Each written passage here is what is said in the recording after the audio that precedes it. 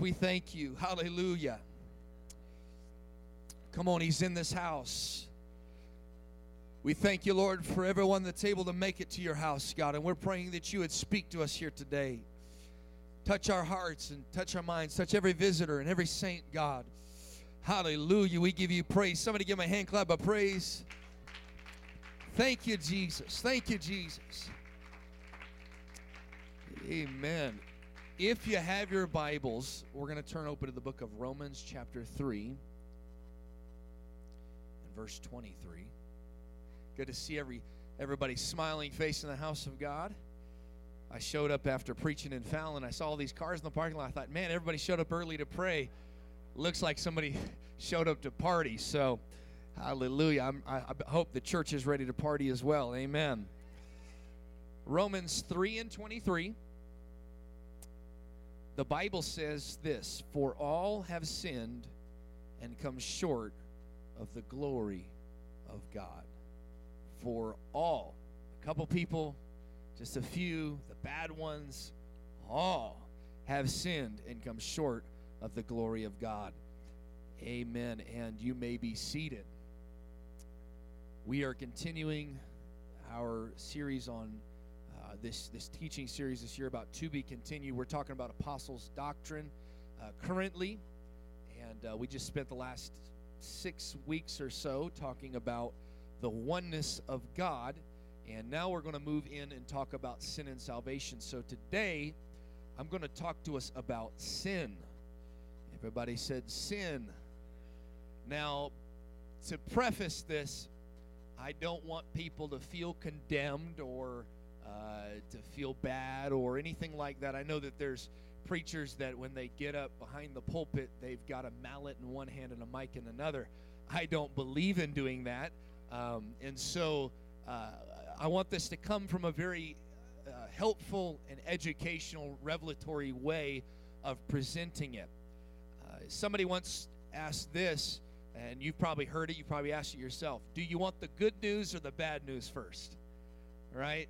How many people have ever said, man, I want the good news first? No, most of us want to end with the good news in mind. And let me give you the bad news real quick. You're a sinner. Let me give myself some bad news. I'm a sinner.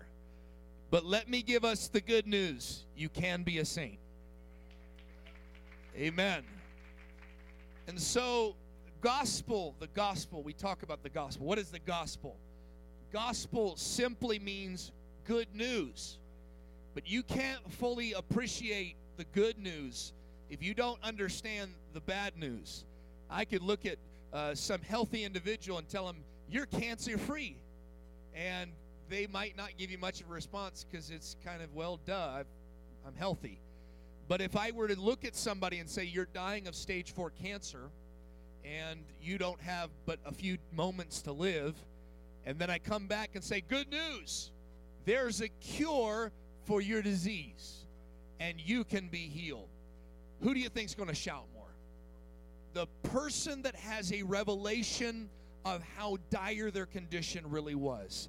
The person that recognizes just how desperately in need they are of salvation, of fixing.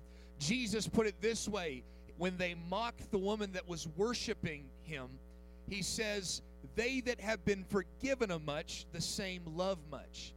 And so you'll have to just forgive some of us when we come and worship at church, because some of us have a revelation that others don't have. You don't know, like I know, just how messed up I was, how destitute and afflicted I was. Amen? And so you can't ever look down on somebody that is doing their best to love God, because you just don't know where they were. And they have a revelation. Jesus himself stated it. They've got a revelation that others may not have. And the danger of not talking about sin is people lack a revelation. They lack a revelation, and they start getting into what we know is self-righteousness. Now, we do believe in biblical righteousness. We do believe in God-imputed righteousness, and we'll talk about all of that in the next coming weeks. But we do not agree with self-righteousness. And self-righteousness is what says, I am better than you, therefore I am okay. And it is to judge everybody else's sins against your own righteousness, your own goodness. This is where we'll get off into a humanistic way of thinking that because I don't kill anybody, I'm a good person. And the person that thinks that way always has a way of writing everything off that they're doing wrong. Because I don't do this. Now, you go to jails or prisons, and you talk to the murderer, and he'll say, whoa, I just kill people, but I'm not like that guy over there that hurt children, right? Because they, in their mind, have levels of sin and levels of morality. And it's those very mindsets and concepts that people will bring into the church, and they will say, well, I'm not as bad as so-and-so. And Jesus later tells a parable about a Pharisee praying and a sinner and publican praying. And that Pharisee, the Bible says, and I don't have time to talk about this, but I love the way it words it. We'll talk about it one day.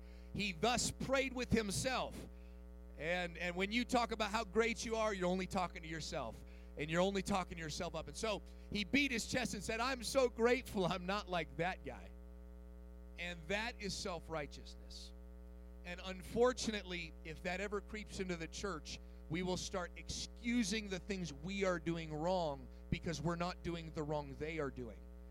And in order to set it in motion and to set it in proper order, we have got to have a revelation of sin. And it starts with a revelation that I am a sinner. It starts knowing. I don't care if you only told one lie in your entire life. You're just as bad as Pinocchio. You have messed up. You have sinned. I don't care if all you did was kick your brother when you were 5 years old. You have sinned. And to have that revelation is to know that I deserve the same punishment as the murderer, the thief, everything that I see as being worse than me. And then when you come into church with that revelation, when you go to worship and you worship God because you're forgiven, it doesn't matter if you're the person that just told one lie. You will worship as exuberantly as the ex-convict, as the ex-drug addict, because you realize that your sin was just as great. Hallelujah. So let's talk about this for a moment. What is sin? That word is tossed around in our culture.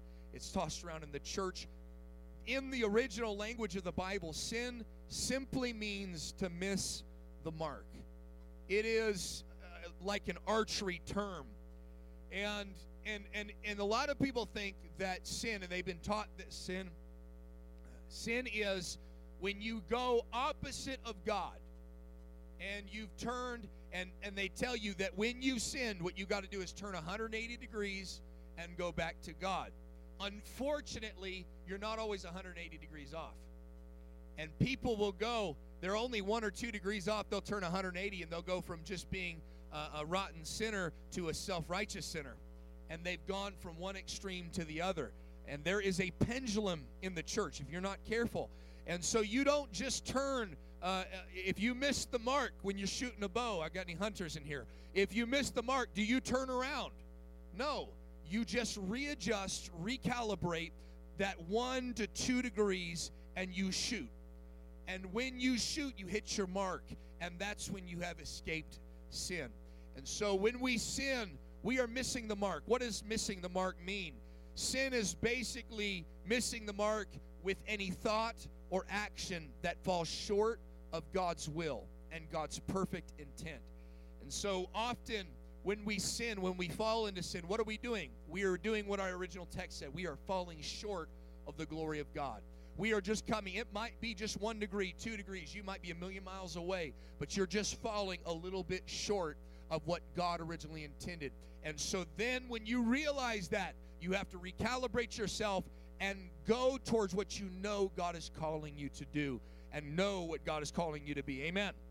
So let's talk about this Genesis 4 and 7.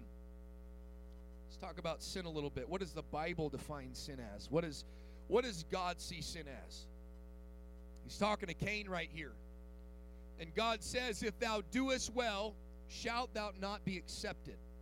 And if thou doest not well, sin lieth at the door, and unto thee shall be his desire, and thou shalt rule over him. God is personifying sin as a crouching beast that is waiting at the door of your life, ready to lunge at you as soon as you open up. It is going to rule over you, Cain. You're going to be owned by its desire. It will rule you. It will run your life. And how many knows that sin will take you further than you ever signed up for?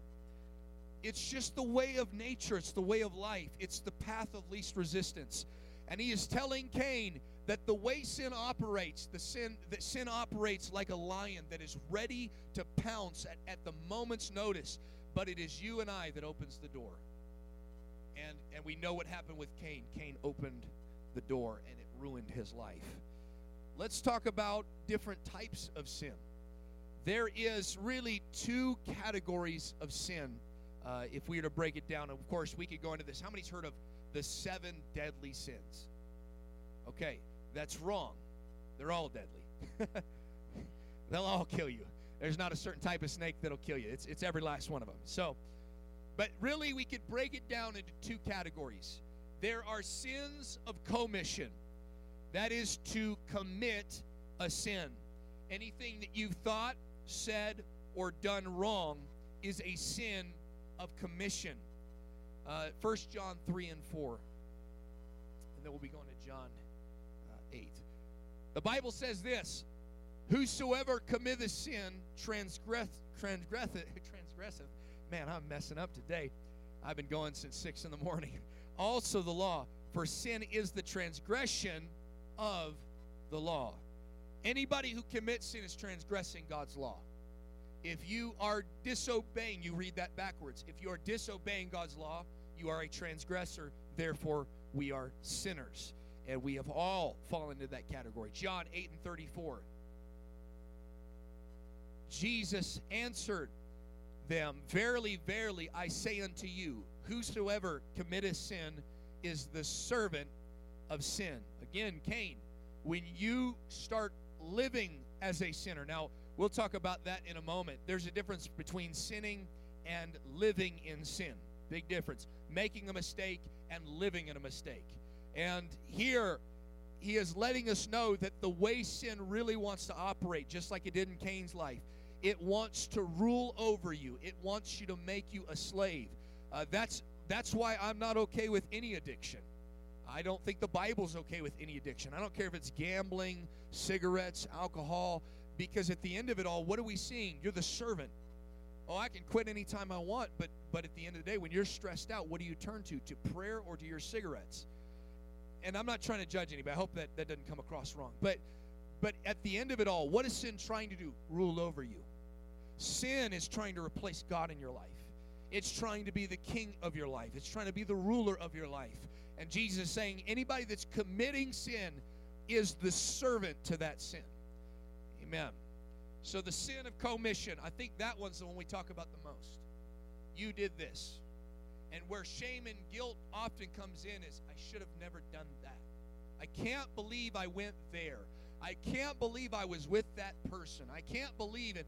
And for the rest of life, what are you representing? You are the servant to that sin.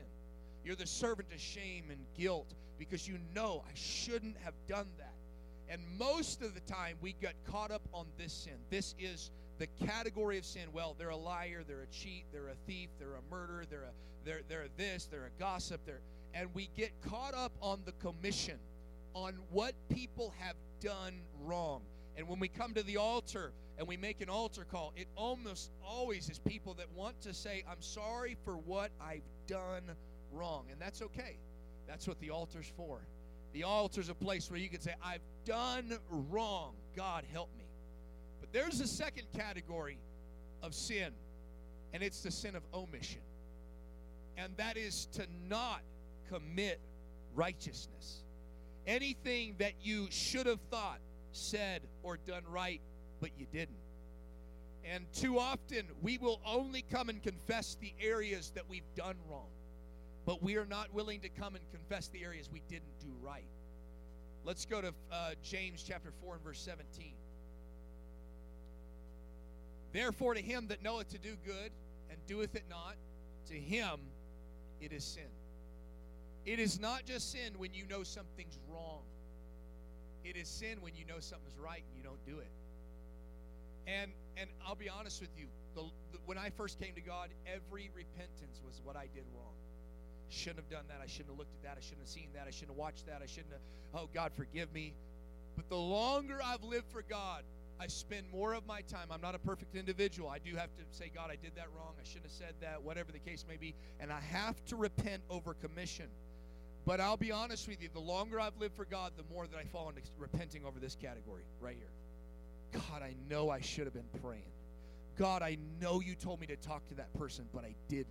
I know it's not the things, and this is where everybody got to fall into one of these categories one time or another. And it's not always, some people, they get all of the commission sin out of their life. I don't lie, I don't cheat, I don't smoke, I don't run with those that do, I don't gamble. And they will stand there and say, I'm so glad I'm not like the other person. But at the same time, we could talk about the fact that they're judging other people. But at the same time, they're not doing something they know is right. They're not loving their brother. They're not taking care of the church. They're not. There's just things in life where we omit them. Let's go on and let's talk about some people that did this. And again, you'll find this is actually really the besetting sin of the church is the sins of omission, not commission. We do pretty well about baptizing people, getting them the Holy Ghost, and getting people to get rid of things, but getting people to gain new things that are right is a little harder. God could get Israel out of Egypt, but he took a long time getting Egypt out of Israel and getting those customs and those methods.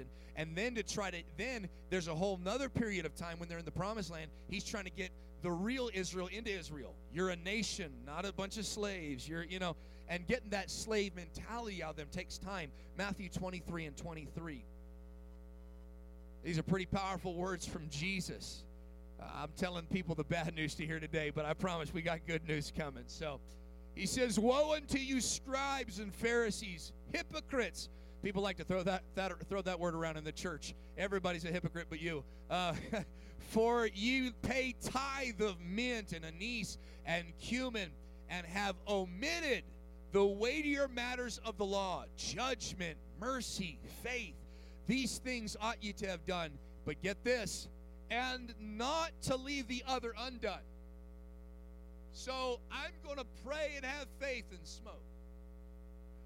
I'm going to have faith and I'm going to have mercy and I'm going to have all these. I'm not going to omit these things, but I'm going to go sleep around and I'm going to go to the club and I'm going to go to the casino. Okay, I'm preaching to somebody right now. But he says, what you're doing is not wrong, but what you've not done is. You've omitted the weightier matters of the law. Judgment, mercy, and faith. When you don't give mercy, when everything's a judgment, when everything's critical, well, that's an omission. Amen. Somebody said amen. Hallelujah. Let's talk about the origins of sin. 1 John 3 and 8. Who sinned first? Adam or Eve?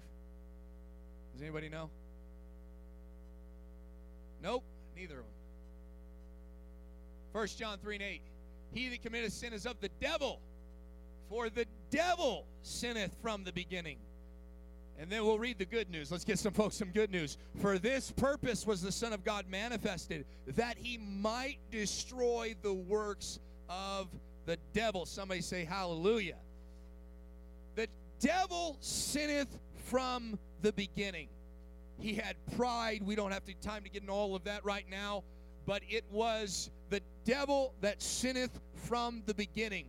And now he's trying his best to entrap and ensnare the rest of the world in sin. And that's exactly what happened in the garden. Eve is standing there at a tree she shouldn't be near. We're going to talk about that in a minute. And she sees something, and she knows it's not right. She knows she should stay away from it. And instead, the devil starts a conversation. And you should never have a conversation where God put a period. There should never be a discussion with the devil when God said no. When God says no, that's it. There's no conversation about it, no discussion about it. Hallelujah.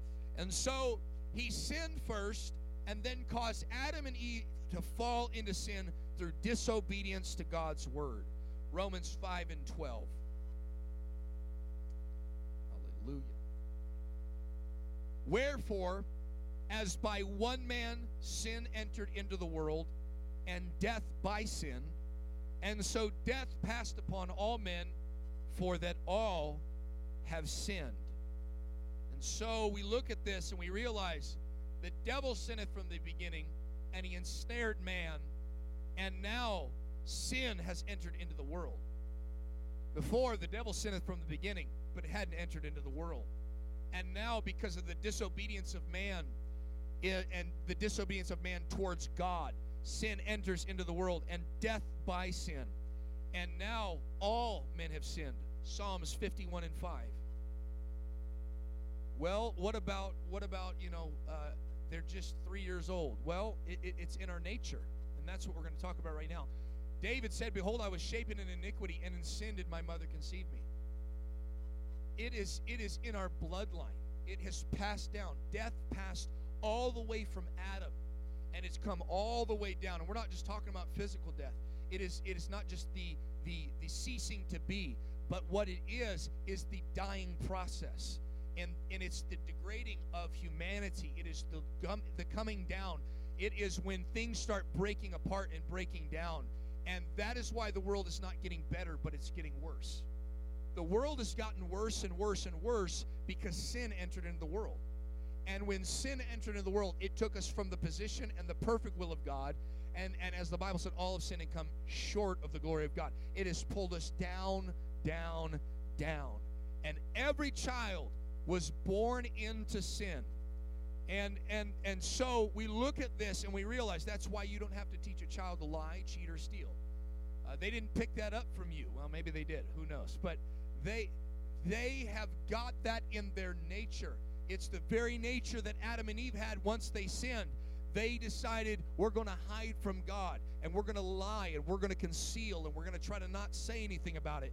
And that's why you'll ask your kid, did you take that? Knowing they took it. And they'll say no, and they'll hide it behind their back.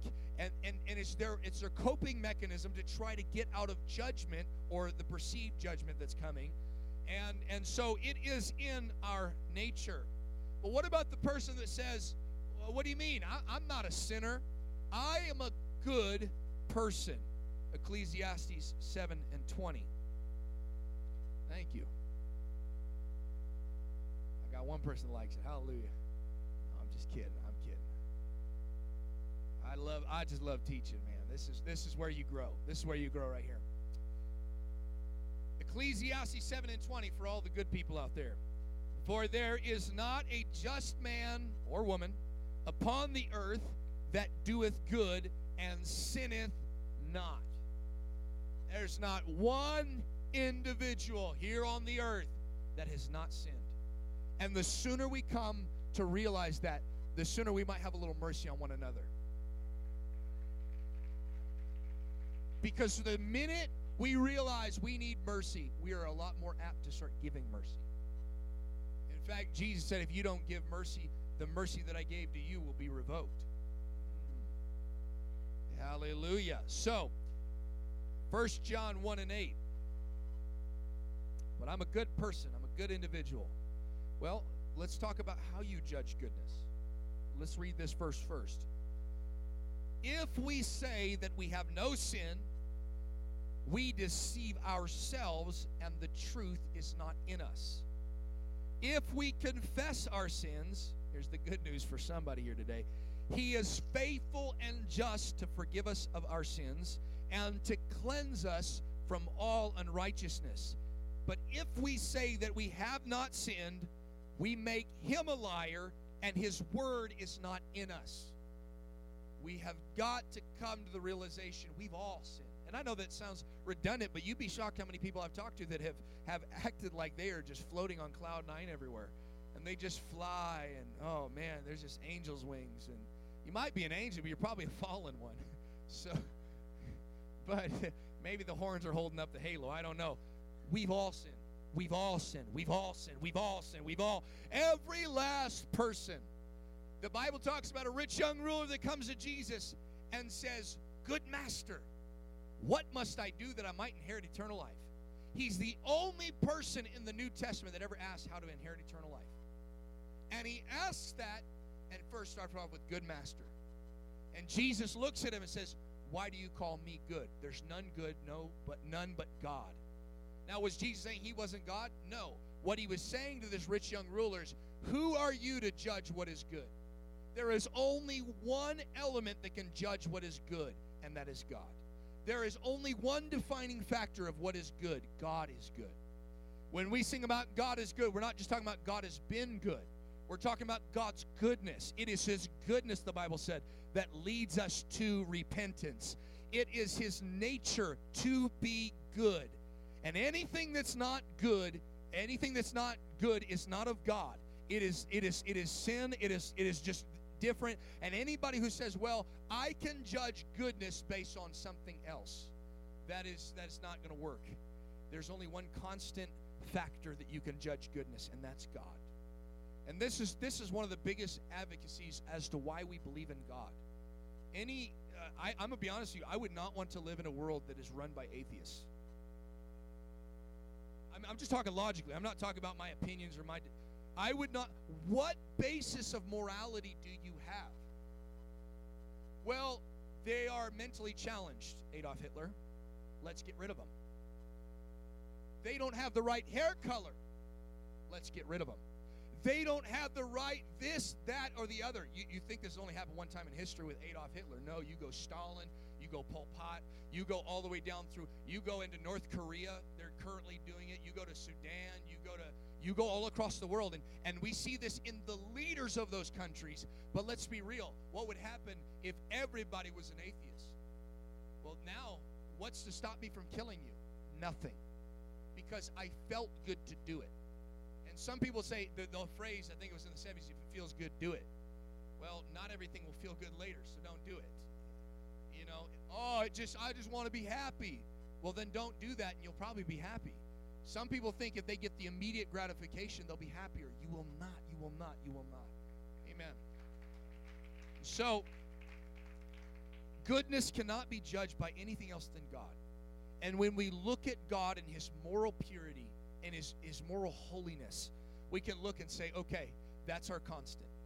And that does not change. And now we can judge our morality based on that. That's why, hey, don't be shocked when the world's the world. They're legalizing abortion and all these other things. We don't need to go picket abortion clinics and parades, and we don't need to do that. That's not going to affect anything. Your Facebook posts do nothing. Your opinions and they do nothing. Hit your knees and pray. Because until people get back to God, none of this stuff is going to change. Amen. Well, Pastor, I just got a picket ministry. Well, picket somewhere else. Hallelujah. Amen. Let's keep going. What are the consequences of sin? Man, I sure like my sin, omission or commission. I like omitting church. I like committing this. Let's go to the book of Genesis chapter 2, verse 17. Before sin entered into the world, this is what God said, "But the tree of the knowledge of good and evil, thou shalt not eat of it. For in the day that thou eat thereof, thou shalt surely die." So we see the very first punishment is death. Now, what kind of death are we talking about? We know there's physical death, because from that moment forward, Adam and Eve begin to die. And here's what trips me out about this whole scenario. It trips me out until I realize that I've done it so many times in my own life. There was two trees in that garden, life and death. And they chose to hang out with dead things. Can I preach to somebody? Instead of hanging out with life. And they thought, this looks, I have to believe the tree of life wasn't that pretty. I have to believe that the tree of the knowledge of good and evil was decorated real nice. Looked like Christmas. Hallelujah. It just looked real pretty. And they saw it. And the Bible says she saw it. It was a tree to be desired to make one wise. And she saw that it was good for food. Who determined it was good for food? God didn't. She changed her moral position. It's no longer what God says, it's what I think. And the minute you go with what you think or what you feel or what you see, it's the minute we all go off. Amen. And so it is a physical death. They started dying, but it is also a spiritual death, because instead of eating of the tree of life, instead of going to the foot of the cross, instead of going to Calvary and getting life, because let me tell you, the cross is a bloody instrument of torture, and it doesn't always look as pretty. And Jesus was hanging on a tree, and it doesn't look as nice. It's not as appealing. And oh, I got to let go of that, and I got to give up that, and I can't do this anymore, and I can't do that anymore. But I'll tell you what you can do. You can walk on the streets of gold. You can live for God. You can be a worshiper. And let me just say this. The devil got her. I'll tell you where the devil got her. Hath God said, or hath not God said, you shall not eat of every tree of the fruit of the garden? What did he say? He's saying, look at all the things God said you can't do. And God never put it this way. What did he say? He said this before this verse. He said, of all the trees you may freely eat. And the devil comes by and says, you can't eat anything. Oh, brother, you should stop living for God, brother Christian. Change your name, too. No, don't be a Christian. You can't do anything. Go to church. Oh, can't watch this. Can't go there. Can't do that. Oh, you just can't. It's just so hard. That's where he got her. And that's where the devil will get some folks. He will get you so focused on a negative, even though it's not a negative, because God knows, just like a good parent, that if you do this, it's going to hurt you. Oh, you can't sleep around and go to parties. I'm sorry, but the way I think of it, I get to be married to one wife and have a good life. And God positions it. You can eat everything. There's goodness, there's mercy, there's favor, there's blessing. There's all these good things. And the devil comes by and says, you can't do anything. Stop conversing with the devil. We are blessed to be saved. We are blessed to be in church. We are blessed to be on our way to heaven. And I'm going to focus on all the things I get to do and not the things I can't do. Amen. Romans 6:23. And honestly, that's where some people get off. That's where they miss it. They start looking at all the things they think they can't do, and they forget about what's good in their life. And it's like, you know, I know of somebody who was dying. They were dying. And we prayed, they got healed. And then they stopped coming to church because it was too hard. Hold on. God just healed you. You're on your way to heaven. You had months to live, and now you got the rest of your life to live, and you don't even want to live for God because you got focused on all the wrong things. And that just trips me out, man. That's just how some people are. Romans 6:23. What is the penalty of sin? The penalty, or the wages, the payment. How many wants to get a paycheck this week? Amen. How many doesn't want this paycheck this week? The paycheck of sin is death. But the gift of God, I'm going to give good news through this. Hopefully it helps somebody. But, thank God for that word right there. But the gift of God is eternal life through Jesus Christ our Lord. And somebody said amen. Penalty of sin, we've seen twice, is death. Let's talk about this, Galatians 5:19. We're getting through this, and we're going to just take our time on doctrine. How about that?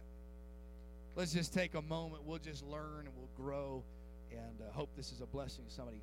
Galatians 5:19, Paul is writing, and I'll give you the good news before he starts talking after this about the gifts of the Spirit, or the fruits of the Spirit, I'm sorry. Love, joy, peace, long-suffering, gentleness, goodness, faith, meekness, temperance. Against such there is no law. In other words, there's no restrictions on those. You can have as much of that as you want. But he's going to talk about this first. The bad news first.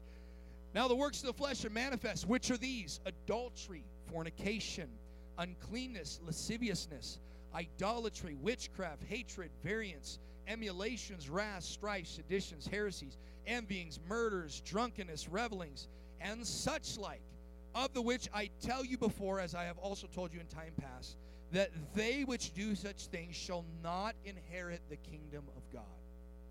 So we talk about physical death entered into the world through sin, but then Romans 3:23, Galatians 5:21, he lists a bunch of stuff. He says anybody who's doing these things will not inherit the kingdom of God. Do not be deceived. And I know that he didn't give the full list. I don't ever want to be the pastor that starts listing things off. You do this, you're going to hell. This ain't about heaven or hell. This is about being with God. This is about being close to God. It's not about missing hell. And the minute we get past that, We do have to talk about it. There's some things that will send you to hell, and we need to realize that. Sin will send us that direction, but the grace of God will get us out of that. Amen. And so he starts talking about all these things. He says, I've talked about these, and you be shocked. Mind you, he's not writing this to the world. He's writing this to the church. In fact, he writes a book. He writes to the Corinthian church about the gifts of the Spirit. They're one of the most gifted churches. They are the most gifted church we read about in the Bible. And he has to write a letter to tell a guy to not be with his mother, his stepmother. Does that make sense? I don't want to get too much in the details. It's in the Bible. It's pretty crazy. He says, put him out of the church. He's not living right. And we have to realize that he's writing this to the church. Why? Because there's problems in the church. Oh, just the world has problems. No, the church does too. And the sooner we come to grips with that and realize that we're human, the sooner we can overcome these things. And instead of denying that, man, I struggle with this, let's admit, man, I might struggle with this, but I don't have to struggle with this forever. Amen. 1 John chapter 5 and 17. Well, are there levels to sin? There's different consequences to sin, but there's no different levels of sin. So some people say, well, I know if I went to the South, and I'm going to tell you right now, I'll just say it straight up. Homosexuality is not worse than any other sin. Oh, I just got somebody right there. Oh, wait a minute. Now, there's different consequences to sin. Just like if I murder somebody, God will forgive me, but I'm still going to jail. And there's different consequences, and Paul talks about fornication. Every other sin a man does without the body, but fornication he does with the body. He sins against his own body. But there's not different levels of sin. So we don't look down our nose at anybody, regardless of where they've been. And I know that rubs some people wrong. We want to be blessed. God, we're against sin. We are against sin, but we're also for salvation. Amen. And listen, they're going to come from the east, from the west, from the north, from the south. They're going to come from San Francisco. They're going to come from everywhere. My home church, we had a guy walk in, should I say the drag queen of Seattle. His name was Bart. He walked into the church and said, I want to be saved, dying of AIDS. And he said, I want to be saved. I want to get out of this lifestyle. What would happen if the church said, oh, we don't. You're a sinner. You're filthy. Let me tell you right now, that they are just as filthy as the liar, the cheat, the gambler, the unclean individual. It's just as, now there are different consequences to sin. There's just something. People sleep around. They get diseases. There's different consequences of sin, but there's the same salvation for every sin. Amen. But when we talk about judgment, eternal judgment, there is not a different level of hell for that person than the next. Some people might disagree with me. We can talk later, but I'm going to tell you right now, I've never found in the Bible. There's one lake of fire. All unrighteousness is sin, and there is no sin that doesn't equal death, is what that's saying.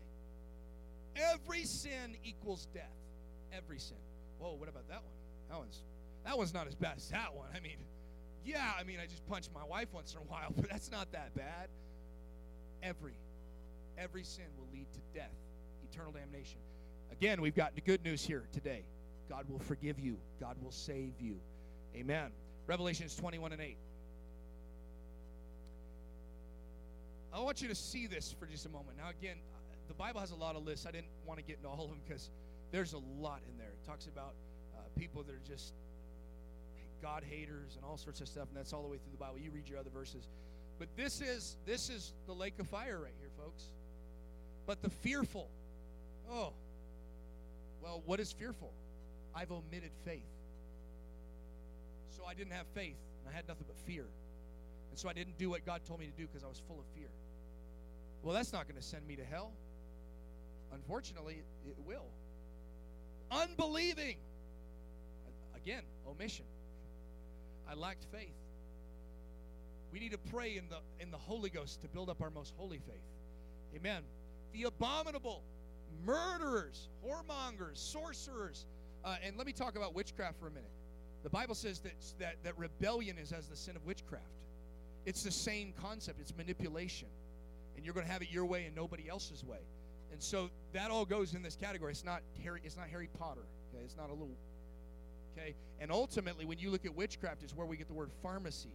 Now, I'm not against pharmaceuticals in the sense of if you need to take something the doctor prescribed, but the abuse of pharmaceuticals. Okay? That's where we get that. And so, we can talk about that another time. Idolaters and all liars. Well, I just told a little lie. I live one way at church, another way at home. All liars shall have their part in the lake which burneth with fire and brimstone, which is what? The second death. What death that we've been talking about the whole time? Not just physical death. Everybody's going to die. The difference between us and this is they eternally die, but we get born again. There's either two deaths or two lives. You choose. You can either be born again or you can die twice. Die in your sin. I don't know about you, but I want to be saved. I want to be saved. We're going to finish here in a moment, James 1 and 14. Let's talk about the progression of sin.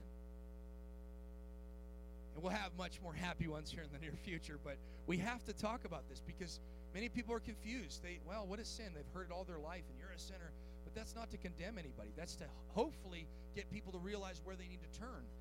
Don't just stay in your sin, die in your sin. Turn towards God. Amen. But every man or woman is tempted when they are drawn away of their own lust and enticed. Okay, hold on, pause right there. Everybody's tempted. The Bible says that every temptation that has come, and it's common to man. Everybody's tempted. In fact, Jesus, the Bible says, was tempted in all points like as we are, yet without sin. He's the only one that lived a sinless life.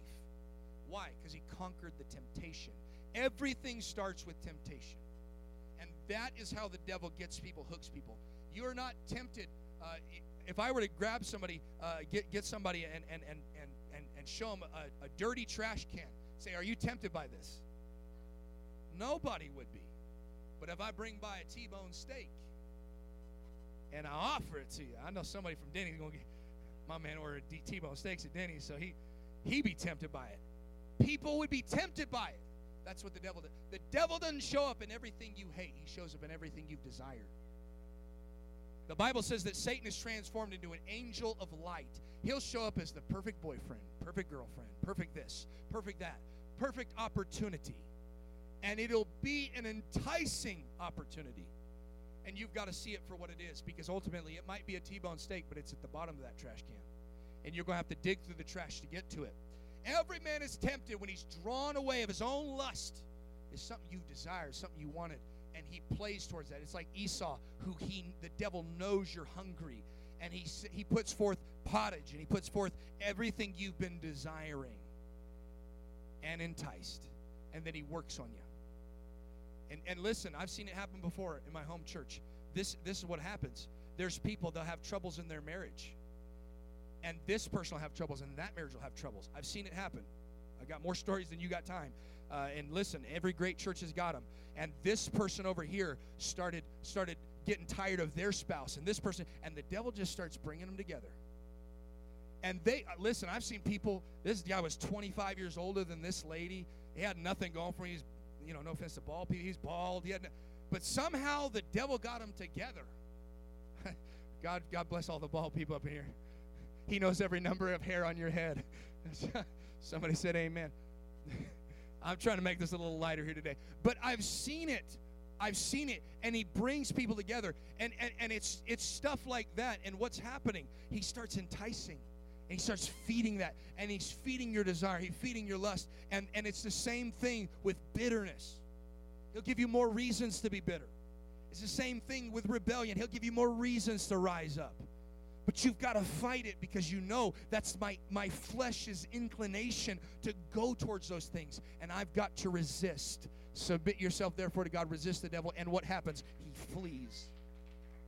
Verse 15. But there's always something that happens. Lust conceives. Just like a child. It's conceiving.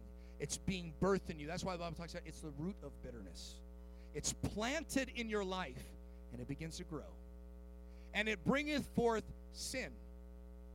So is it a sin to be tempted? No. Jesus was tempted.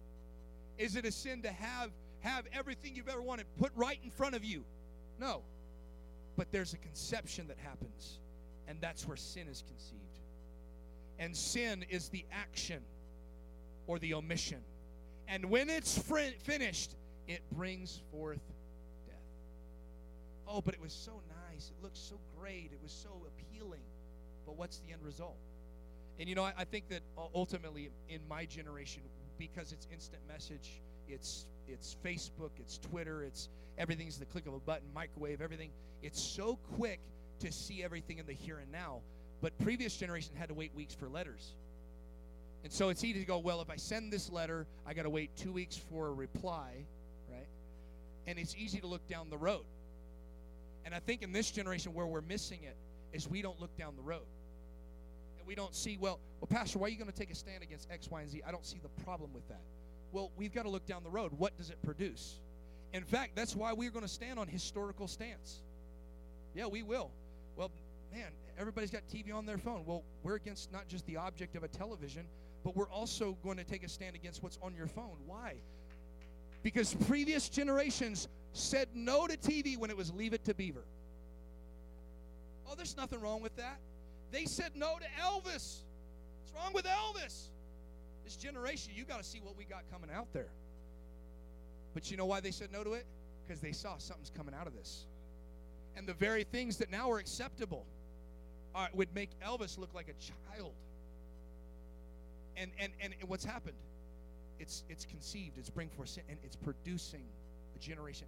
We got to look down the road. So when we take a stance as a church, it's not to hurt anybody, it's to help. It's to see your family in heaven. Somebody said amen. And let's talk about this, and I got just a few more minutes. Isaiah 59:2. This is what happens when we sin. In my opinion, I'm going to tell you what I think the biggest issue with sin is. And it's right here in this verse. I don't believe the biggest issue is that you're going to go to hell. I really don't. I guess that maybe it's just my priorities are a little different in my mind. But this is what really scares me the most. But your iniquities have separated between you and your God.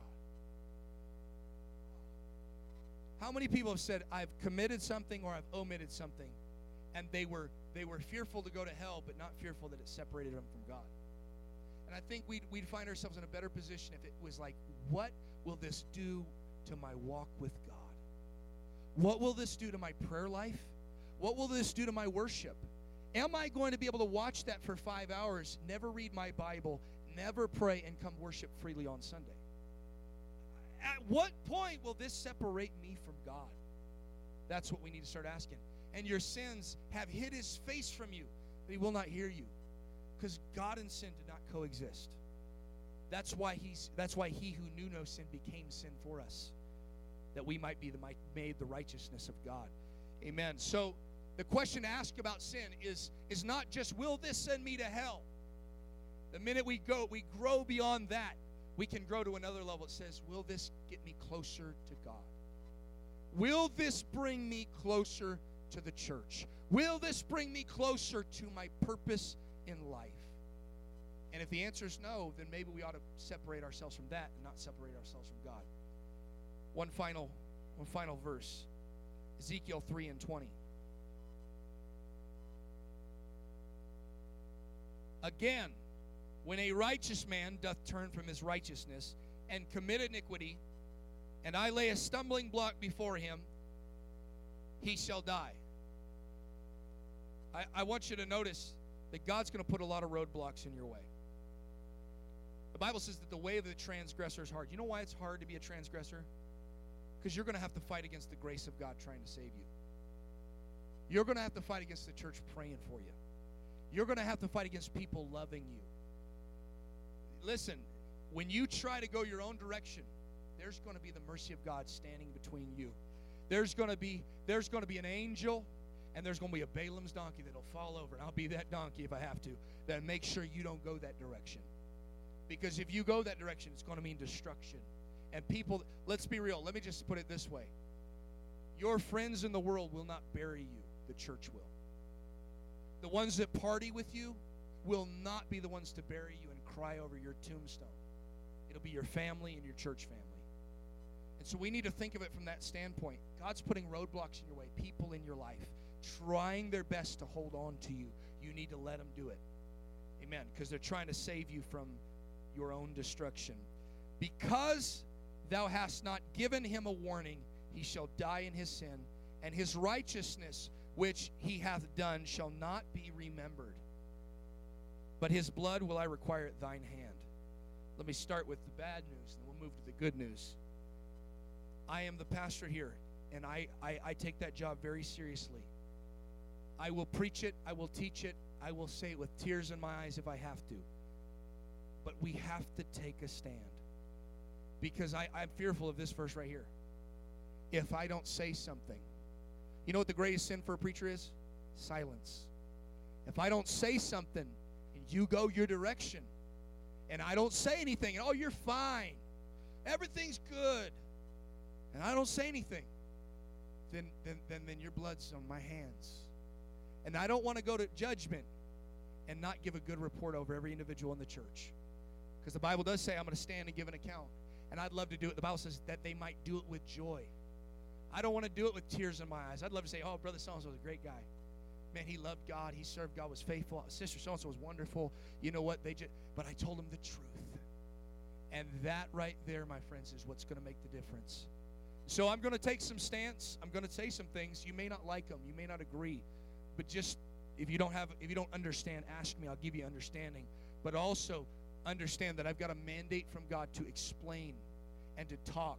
And the Bible says to instruct in all righteousness.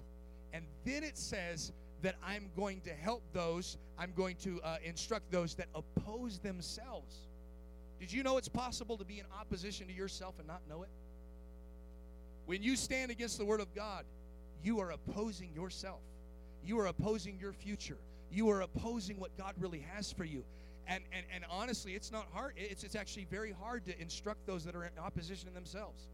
Because you know that there's a better way for their life, but they want to go this direction. And so sometimes you got to be like Balaam's donkey and just fall over. Say, we ain't moving. We're not moving till you get it, because this is important. Let's go to the good news. Let's keep going. Nevertheless, if thou warn the righteous man that the righteous sin not, and he doth not sin, he shall surely live, because he is warned. Also, thou hast delivered thy soul. The Bible says that in preaching you might save those that save yourself and them that hear you. When I preach behind a pulpit, when anybody gets up to preach or teach, we are saving ourselves just as much as we are you. So you got to thank God for every preacher, every teacher, everybody that's ever led you on the way to living for God, every saint that's ever kept you on the right path. Somebody say amen. You got to thank God for everybody that told you no, everybody that said hold on, every church mother that said don't do that, don't go there. Amen. Let's stand all across the building and lift up our hands. Come on, let's pray. There's good news here today. The gift of God is eternal life through Jesus Christ our Lord. God, I pray right now, I think this would be a good opportunity for everyone to take a moment and repent. God, there's things that I've thought, things that I've said, things that I've done. God, I pray forgive me. But Lord, there's also things you've been telling me to think about, telling me to say, telling me to do. You've been instructing me, but God, I've been omitting those things. God, forgive me. I should have prayed. I should have this, that, and the other, whatever it is, fill in the blank. But God, help me, Lord. Forgive me. God, you said if I confess my sins, you're faithful and just to forgive all sin and to cleanse from all unrighteousness, God. And I give you praise. I give you glory. I give you honor, Jesus. Hallelujah. Somebody worship him. Come on, he took your sins away. He washed your sins away. It was the precious blood of Christ as a lamb without spot or wrinkle. Thank you, Lord. You washed all my sins away.